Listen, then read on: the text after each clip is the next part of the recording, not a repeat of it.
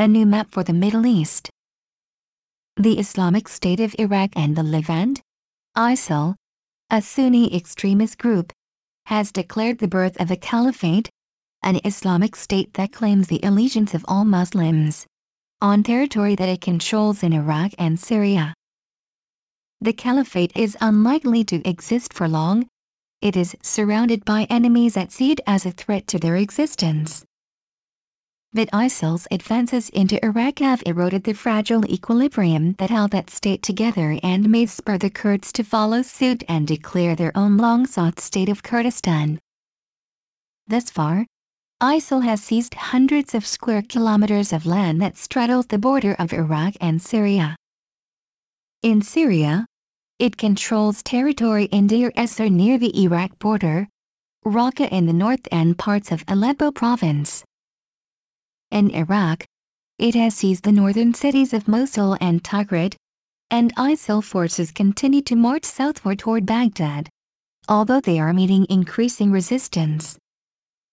Its control of border towns means that ISIL effectively controls one swath of territory that spans both states.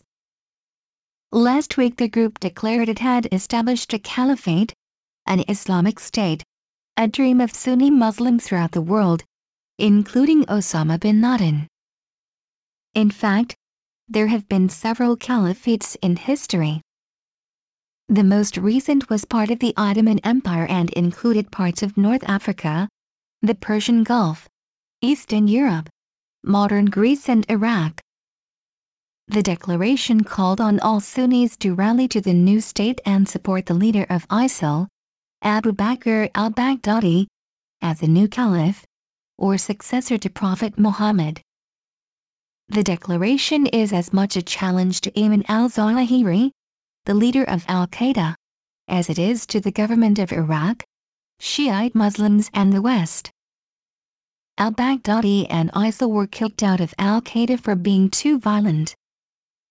The organization's gains and the declaration of the caliphate are its way of asserting that ISIL, not al-Qaeda, is the center of the global jihadist movement. There is a real fear in the West that the territory under ISIL control will become a sanctuary for jihadists, much like Afghanistan was under the Taliban, and provide a place for recruitment, radicalization and training of terrorists. Fortunately, the state is not likely to survive. While ISIL's ferocious assault has exposed the fault lines in the Iraqi state in the aftermath of the U.S. invasion, Iraqi troops put down their weapons and ran when confronted, and the Iraqi parliament has been unable to reach a quorum even as ISIL advances. The government of Prime Minister Nouri al-Maliki has requested aid from all sources.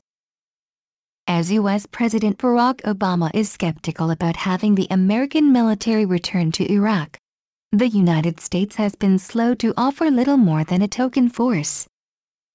Russia, on the other hand, has dispatched fighter planes and pilots to battle the insurgents. Iran, too, has pledged to do what it can to assist its co-religionists in Baghdad in the fight against the Sunni forces. Reportedly, military equipment has already arrived in Iraq. Syrian leader Bashar Assad has also promised material and support. Against that array of forces, ISIL is unlikely to survive, and if it does, it will not possess territory. But if the caliphate dissolves, the new state of Kurdistan looks increasingly likely to emerge.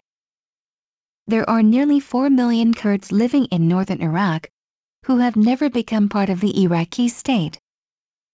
The ruling authority in Baghdad has talked to Kurdish leaders since the 1950s, but integration was never achieved. When Iraq President Saddam Hussein took power, the relationship turned hostile, and his government resorted to ethnic cleansing in the late 1980s. During the Persian Gulf War, international troops and a U.S.-led no-fly zone permitted the Kurds to form a regional government that was practically an independent state. Unfortunately for Kurdish aspirations, other regional governments feared that an independent Kurdistan in Iraq would encourage their Kurdish populations to join ranks. Turkey, in particular, was opposed. But other governments feared the chaos that would follow from a redrawing of regional borders, no matter how artificial they appeared. The ISIL advance has changed the dynamic. Kurdish forces have repelled ISIL, while Kurdish militias have taken Kirkuk, an oil-producing city that Kurds claim and the Iraqi government considers beyond Kurdish borders. The increasing viability of a Kurdish state, by no means assured, given its lack of access to port facilities and the growing burden of refugees fleeing ISIL, changes regional calculations. Israeli Prime Minister Benjamin Netanyahu has called for the establishment of a Kurdish state as part of a coalition of moderate forces in the region. Even Turkish Prime Minister Recep Tayyip Erdogan is talking to Kurdish leaders. He hosted a group from northern Iraq and is trying to create a new legal framework for talks with the Kurdish groups in Turkey. Some believe he is trying to strengthen his hand and gain support for Iran at the presidency later this year. If so, it is a gamble.